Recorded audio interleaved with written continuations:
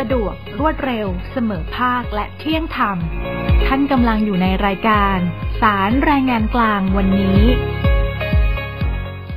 สวัสดีค่ะท่านผู้ฟังที่เคารพค่ะ COG Podcast กองสารนิเทศและประชาสัมพันธ์สำนักงานศาลยุติธรรมวันนี้ศาลแรงงานกลาง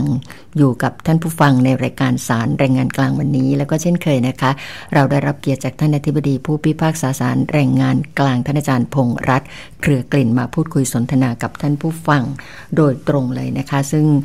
รายการของเราก็เชื่อว่าท่านอธิบดีได้ให้ความรู้เกี่ยวกับด้านกฎหมายแรงงานที่น่าสนใจแล้วก็อยากให้ท่านผู้ฟังได้ติดตามฟังกันอย่างมากๆเลยนะคะท่านอธิบดีพงษ์รัตน์ค่ะสวัสดีนะคะสวัสดีครับไม่ทราบว่าทางศาลแรงงานกลางได้มีการประชาสัมพันธ์รายการศาลแรงงานกลางวันนี้ในช่องทางไหนให้พี่น้องประชาชนได้ติดตามบ้างไหมคะอาจารย์ก็มีทางหน้าเว็บไซต์ของเราครับศาลแรงงานกลางนะครับค่ะเข้าไปยากไหมคะก็ไม่อะครับไม่นะคะสามารถดำเนินการได้สามารถดำเนินการได้เลยนะคะเพราะว่าเป็นเรื่องราวที่น่าสนใจมากแล้วดิฉันเชื่อว่าถ้าเผื่อว่าท่านผู้ฟังได้บังเอิญมาฟังเขาต้องสะดุดแล้วก็หยุดฟังตั้งแต่ต้นไปโดยตลอดนะคะเพราะว่าจะเกี่ยวข้องกับการทำงานของท่านในสถานประกอบการที่ท่านเป็นพนักงานลูกจ้างอยู่อย่างแน่นอนเพราะว่าไม่ว่าจะเป็นเรื่องเกี่ยวกับที่เราพูดคุยกันมานะคะเรื่องของค่าจ้างขั้นต่ำที่มีการปรับขึ้นแล้วเมื่อเดือนตุลาคม 2565 ในจำนวนลูกจ้าง 9 กลุ่มทั่วประเทศนะคะแล้วก็เรามีการพูดคุยกันเกี่ยวกับเรื่องของการทำงานล่วงเวลาการทำงานในวันหยุดการจ่ายค่าล่วงเวลาการจ่ายค่าล่วงเวลาในวันหยุดเราค้างไว้ในคราวที่แล้วว่าวันนี้เราจะพูดคุยเกี่ยวกับเรื่องของการลากิจธุระจำเป็นนะคะท่านอาจารย์พงษ์รัตน์คะเรื่องการลากิจธุระจำเป็นเนี่ยมีข้อสังเกตอะไรที่อาจารย์คิดว่าทางบรรดาพนักงานลูกจ้างต่างๆในสถานประกอบการเนี่ยควรที่จะรับทราบเอาไว้เลยนะคะเพื่อไม่ให้เกิดปัญหาขัดแย้งขึ้นได้คือลากิจเนี่ยมันมีพื้นฐานมาจากว่ามนุษย์เนี่ยมันก็มีความจำเป็นที่จะต้องมีกิจธุระส่วนตัวครับ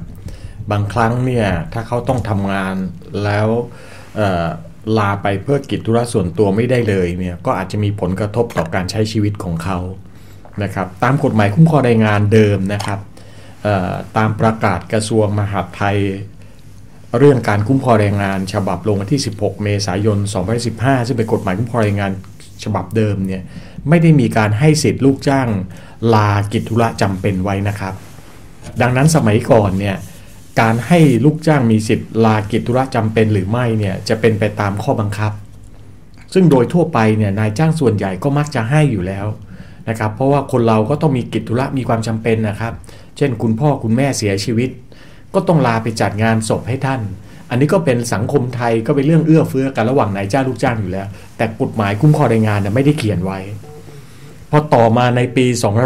2541นะฮะกฎหมายคุ้มครองแรงงานก็เริ่มเขียนเลยแต่เขียนไว้น้อยมากก็คือเขียนแต่เพียงว่าให้ลูกจ้างมีสิทธิ์ลาเพื่อกิจธุระจำเป็นได้ตามข้อบังคับเกี่ยวกับการทำงาน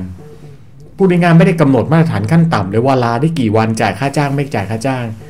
บอกแต่เพียงว่าให้สิทธิ์ลาเพื่อกิจธุระจำเป็นได้ภายใต้กฎหมายคุ้มครองแรงงานปี41นั้นเนี่ยนายจ้างก็จึงต้องไปออกระเบียบออกข้อบังคับเกี่ยวกับเรื่องการลากิจธุระจำเป็นไว้แต่ว่าจะลากี่วันก็ดีจ่ายค่าจ้างหรือไม่ก็ดีเนี่ยก็สุดแต่นายจ้างนะพอต่อมาในปี2551นะครับมีการแก้ไขปรับปรุงกฎหมายคุ้มครองแรงงานในส่วนของการลากิจธุระจำเป็นนะครับโดยเขียนในทำนองว่านะลูกจ้างเนี่ยมีสิทธิ์ลานะเพื่อกิจธุระอันจำเป็นได้เนี่ยปีหนึ่งนะครับไม่น้อยกว่า3วันนะครับแล้วตามกฎหมายนะครับก็เขียนต่ออีกว่าให้นายจ้างจ่ายค่าจ้างในวันลากิจธุระจำเป็นเนี้ยปีหนึ่งไม่เกิน3วันเพราะฉะนั้นกฎหมายที่ใช้ในปี51จนถึงปัจจุบันเนี้ยจึงกำหนดมาตรฐานขั้นต่ำไว้นะฮะประการแรกก็คือ1นายจ้างจะต้องจัดให้ลูกจ้างเนี่ยมีสิทธิ์ลาเพื่อกิจธุระจำเป็นได้ประการที่2ก็คือจำนวนวันขั้นต่ำเนี่ยต้องไม่ต่ำกว่าปีละ3วันประการที่3ก็คือว่าในส่วนของค่าจ้างเนี่ยในวันลาเนี่ยจะต้องจ่ายไม่น้อยกว่าไม่เกินปีละ3วันนะเพราะอย่าลืมว่าหลักของสัญญาจ้างแรงงานเนี่ยมันเป็นสัญญาต่างตอบแทนจริงๆแล้วลูกจ้างไม่ทำงานนายจ้างก็จะไม่จ่ายค่าจ้างอันนี้เราเรียกว่าหลัก no work no pay แ แต่เพื่อสร้างหลักประกันรายได้ก็จะมีข้อยกเว้น no work but pay อย่างเช่นค่าจ้างในวันหยุดค่าจ้างในวันลาเห็นไหมครับท่านผู้ฟังจำได้ไหมครับลาป่วยเนี่ยนายจ้างจ่ายค่าจ้างปีหนึ่งไม่เกิน30วันเห็นไหมไม่ได้ทำงานเพราะเจ็บป่วยก็ยังมีหน้าที่จ่ายค่าจ้างลาคลอด98วันครั้งหนึ่งนายจ้างก็จ่ายค่าจ้างให้4-5วันเห็นไหมฮะลากิจธุระจำเป็นก็เหมือนกันเป็นการสร้างหลักประกันรายได้ว่านอกจากให้ลูกจ้างเขาลากิจธุระจำเป็นได้แล้วเนี่ยนายจ้างก็ต้องสนับสนุนค่าจ้างให้เขาอย่างน้อย3วันอันนี้คือหลักคราวนี้ปัญหาที่เกิดขึ้นในทางปฏิบัติก็คือว่าลาประเภทใดที่จะนับได้ว่าเป็นการลากิจธุระอันจำเป็นนะครับยกตัวอย่างเช่นถ้าเกิดว่าลูกจ้างเนี่ยนะครับซื้อตั๋วเครื่องบินราคาถูกตอนนี้โควิด -19 ก็คลี่คลายแล้วนัดกับครอบครัวว่าจะไปเที่ยวต่างจังหวัดกันไปเที่ยวต่างประเทศกันจะขอใช้สิทธิ์ลากิจธุระจำเป็นนี้ได้ไหมนายจ้างจะต้องให้หรือไม่อย่างไรนะครับอันนี้ผมสร้างความชัดเจนได้นะครับในกฎหมายไม่ได้นิยามคำว่าลากิจธุระอันจำเป็นไว้แต่ในทางวิชาการเนี่ยลากิจธุระอันจำเป็นเนี่ยหมายถึงวันที่ลูกจ้างต้องปฏิบัติงานนั้นลูกจ้างมีกิจธุระส่วนตัวที่สำคัญต้องดำเนินการด้วยตนเองมอบหมายให้บุคคลหนึ่งบุคคลใดดำเนินการแทนไม่ได้เพราะฉะนั้นจากนิยามที่ผมว่าเนี่ยลากิจธุระจำเป็นเนี่ยมันเป็นเรื่องส่วนตัวไม่เกี่ยวกับงานเลยนะครับแต่กิจธุระส่วนตัวจะมีอยู่2ระดับคือกิจธุระส่วนตัวที่จำเป็นกับไม่จำเป็นนะจำเป็นก็คือสำคัญไม่จำเป็นก็คือไม่สำคัญนะครับกิจธุระส่วนตัวเช่นนัดไปเที่ยวกับเพื่อนนัดไปทานข้าวนัดไปดูภาพยนตร์อย่างนี้เป็นกิจธุระส่วนตัวครับแต่ไม่สำคัญไปก็ได้ไม่ไปก็ได้นะแต่ถ้าเป็นสิทธิกิจธุระส่วนตัวที่สำคัญอันนี้แหละครับจะเข้ากิจธุระอันจำเป็นตามกฎหมายนะครับกิจธุระส่วนตัวนะที่สำคัญก็เช่นอะไรเช่นการลาไปเพื่อไปยังส่วนราชการนะครับเพื่อไปเปลี่ยนบัตรประจำตัวประชาชนเปลี่ยนใบขับขี่นะครับเพราะว่าบุคคลทุกคนเนี่ยก็จะต้องมีบัตรประจำตัวประชาชนเวลาหมดอายุเนี่ยก็ต้องไปติดต่อทางราชการเพื่อเปลี่ยนบัตรไปถ่ายรูปใหม่อย่างนี้เป็นเรื่องสำคัญที่เขาต้องดำเนินการด้วยตนเองมอบหมายให้บุคคลหนึ่งบุคคลใดดำเนินการแทนไม่ได้นะครับหรือลาไปเพื่อจัดงานศพบุคคลใกล้ชิดในครอบครัวนะครับคุณพ่อคุณแม่เสียชีวิตเขาก็ต้องลาไปจัดงานศพให้ท่านตามประเพณีนิยมอย่างนี้เป็นเรื่องกิจธุระส่วนตัวที่สำคัญและมอบหมายให้บุคคลหนึ่งบุคคลใดดำเนินการแทนไม่ได้นะครับหรือแม้กระทั่งลาไปเพื่อการสมรสนะครับการสมรสนี่ก็ถือเป็นเรื่องกิจธุระส่วนตัวนะครับแต่ก็ต้องถือว่าเป็นกิจธุระส่วนตัวที่สำคัญเพราะว่าคนเรานะตั้งแต่เกิดมาแล้วแต่งงานนี่ก็ไม่ได้แต่งงานกันบ่อยๆหลายครั้งนะฮะก็แต่งงานกันครั้งเดียวโดยเฉลี่ยเนี่ยแล้วก็เป็นเรื่องที่ต้องดำเนินการด้วยตนเองนะครับถ้านายจ้างไม่ได้มีระเบียบให้สิทธิลูกจ้างในการลาเพื่อการสมรสไว้ลาเพื่อการสมรสก็จัดได้ว่าเป็นลากิจธุระอันจำเป็นที่สามารถลาได้นะครับคำแนะนำของผมก็คือว่าฝ่ายจัดการนะควรจะต้องไปเขียนนิยามหรือความหมายของคำว่าลากิจธุระจำเป็นให้ลูกจ้างรับทราบเพราะว่าลูกจ้างไม่ใช่นักกฎหมายนะครับเขาไม่ตีความไม่ออกหรอกครับว่าอย่างไรถือว่ากิจธุระจำเป็นอย่างไรถือว่าไม่จำเป็นดังนั้นนายจ้างควรเขียนให้ชัดแล้วยกตัวอย่างให้เห็นว่ากรณีใดบ้างที่นายจ้างจะอนุญาตตามนี้นะครับนายจ้างบางรายผมเห็นเขาก็เขียนข้อเป็นตอนท้ายเป็นข้อความยืดหยุ่นว่าให้รวมถึงลากิจธุระส่วนตัวที่สำคัญอย่างอื่นที่บริษัทเห็นสมควรและอนุญาตค่ะอันนี้ถือว่ายืดหยุ่นยืดหยุ่นไว้ว่าก็คือตอนนี้คิดไม่ออกแล้วก็ถ้ามีเรื่องมาก็มาปรับเอาแล้วกันยกตัวอย่างเช่นเกิดไฟไหม้บ้านลูกจ้าง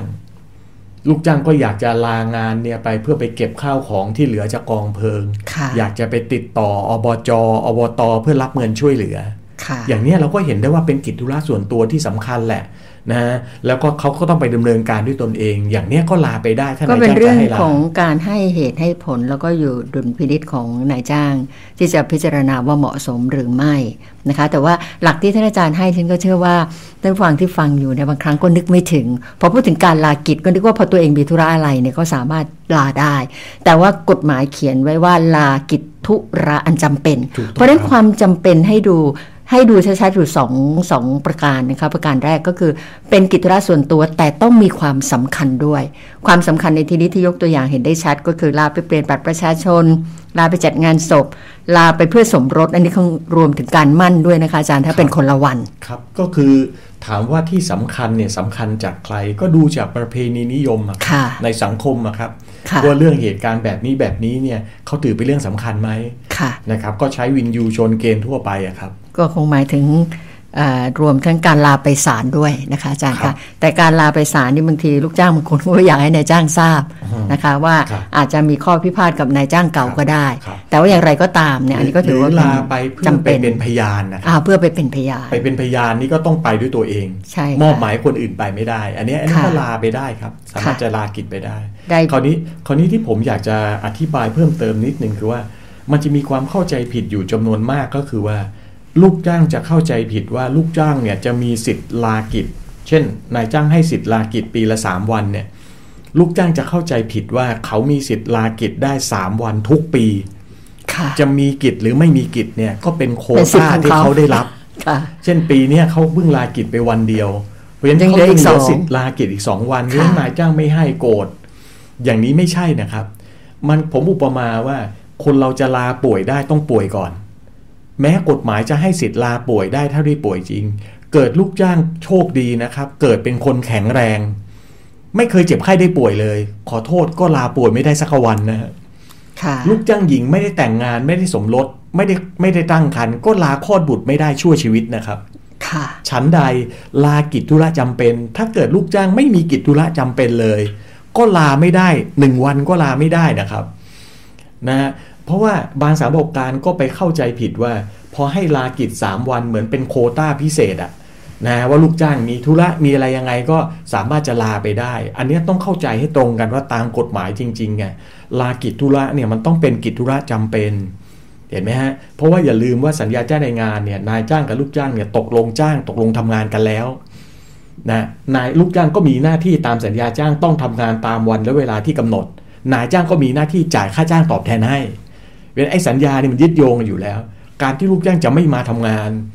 ก็ต้องมีเหตุมีผลมีความจำเป็นจริงๆนะฮะแล้วนายจ้างก็สนับสนุนให้นะครับในค่าจ้างของวันลากิจธุระจำเป็นเนี่ยปีหนึ่งไม่เกิน3วันค่ะถ้าได้ฟังท่านอาจารย์พงษ์รัตน์เครือกลิ่นท่านอธิบดีผู้พิพากษาศาลแรงงานกลางให้ความรู้เกี่ยวกับด้านกฎหมายแรงงานที่สำคัญและก็จำเป็นแบบนี้นะคะเรียนก็เชื่อว่าฝ่ายจัดการหรือว่าทางด้านบุคคลของสถานประกอบการต่างๆเนี่ยก็น่าที่จะมีความแม่นยำทางกฎหมายพอสมควรทีเดียวนะคะอาจารย์คะต้องมีหลักยึดที่มั่นคงถ้าเผื่อว่าเกิดไม่มีความรู้ที่เพียงพอก็คงจะต้องศึกษาเอานะคะไปรับการอบรมเอาหรือว่าเดี๋ยวนี้มันก็ง่ายนะคะต่อการที่จะค้นหาข้อมูลทางโซเชียลต่างๆได้มันในส่วนตรงนี้ก็จะมีส่วนที่จะไปถ่ายทอดให้กับบรรดาลูกจ้างได้ทราบด้วยจะได้ไม่เกิดความเข้าใจผิดว่าเป็นสิทธิของตนตามโควต้าที่ควรจะได้รับนะคะอาจารย์บางทีมันดูเหมือนง่ายฮะแต่บางทีมันยากเหมือนกันเช่นผมสอนหนังสือนะครับมีคนเคยถามว่าถ้าเกิดลูกจ้างเข้างาน1กรกฎาคมครึ่งปีลูกจ้างจะลากิจธุระจำเป็นตามกฎหมายได้กี่วันเพราะปีหนึ่งเนี่ย3วันใช่ไหมครับตามกฎหมายเขาก็เข้าใจคิดนะครับว่าแล้วถ้าเกิดลูกจ้างเข้ามากลางปีทำงานแค่ครึ่งปีเนี่ยเขาจะลากิจได้ 1.5 วันไหมคำตอบก็คือไม่ต้องไปคิดเป็นโปรเลทครับไม่ต้องคิดมากไม่ต้องคิดมากครับนะเหมือนกับว่าลูกจ้างเข้ากลางปีเขาป่วยลาป่วยได้ไหมเขาก็ลาป่วยได้เข้ามากลางปีนะคุณพ่อเสียชีวิตเขาก็จัดงานศพได้แล้วก็ให้เขาไปเถอะครับ3วันนะไม่ต้องไปคิดเป็นโพเลตไม่ต้องไปคิดเป็นสัดส่วนนะเพราะว่ากฎหมายเนี่ยให้ปีนึงไม่น้อยกว่า3วันนะไม่ว่าเขาจะเข้ามาสัดส่วนเท่าไหร่ก็ตามในปีนั้นน่ะเขาก็ได้3วัน แล้วก็ไม่ใช่ลูกจ้างผมย้ำนะครับไม่ใช่ลูกจ้างจะมีกิจธุระได้ทุกเดือนทุกปีหรอกครับกิจธุระจำเป็นเนี่ยมีน้อยไม่ใช่ว่าลาได้ตลอดค่ะศาลแรงงานกลางวันนี้ในรอบนี้ของเราเป็นตอนสุดท้ายนะคะอยากให้ท่านอาจารย์พงษ์รัตน์ฝากอะไรสักประมาณครึ่งนาทีครับก็ฝากนิดนึงก็คือฝ่ายจัดการช่วงนี้ครับเป็นช่วงของการปรับอัตราค่าจ้างขั้นต่ำนะครับขอให้สำรวจตรวจดูว่าอัตราค่าจ้างขั้นต่ำที่เราจ่ายอยู่เนี่ยมันครบถ้วนตามกฎหมายแล้วหรือไม่นะครับถ้าไม่ครบถ้วนเนี่ยก็ต้องจ่ายนะครับบางที่เนี่ยบอกว่าระบบการคำนวณยังไม่ได้จะต้องแก้ไขระบบโปรแกรมอะไรต่างๆก่อนนะขอผัดไปก่อนหรือบางที่บอกว่าขอเวลาช่วงนี้เศรษฐกิจไม่ดีขอเพิ่มเป็นปลายปีแล้วกันต้นปีแล้วกันขอว่าไตรมาสสุดท้ายนี่ยังหน่วงไว้ก่อนอันนี้ไม่ได้นะครับเพราะตามกฎหมายเนี่ยนายจ้างมีหน้าที่จ่ายค่าจ้างขั้นต่ำให้แก่ลูกจ้างไม่ว่าจะเป็นลูกจ้างไทยหรือลูกจ้างต่างชาติก็ตามเนี่ยไม่ต่ำกว่าอัตราค่าจ้างขั้นต่ำถ้าจ่ายต่ำกว่าเนี่ยนะครับในทางแพ่ง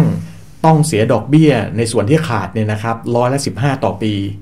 นะครับในทางอาญานะครับจะมีโทษจำคุกไม่เกิน6เดือน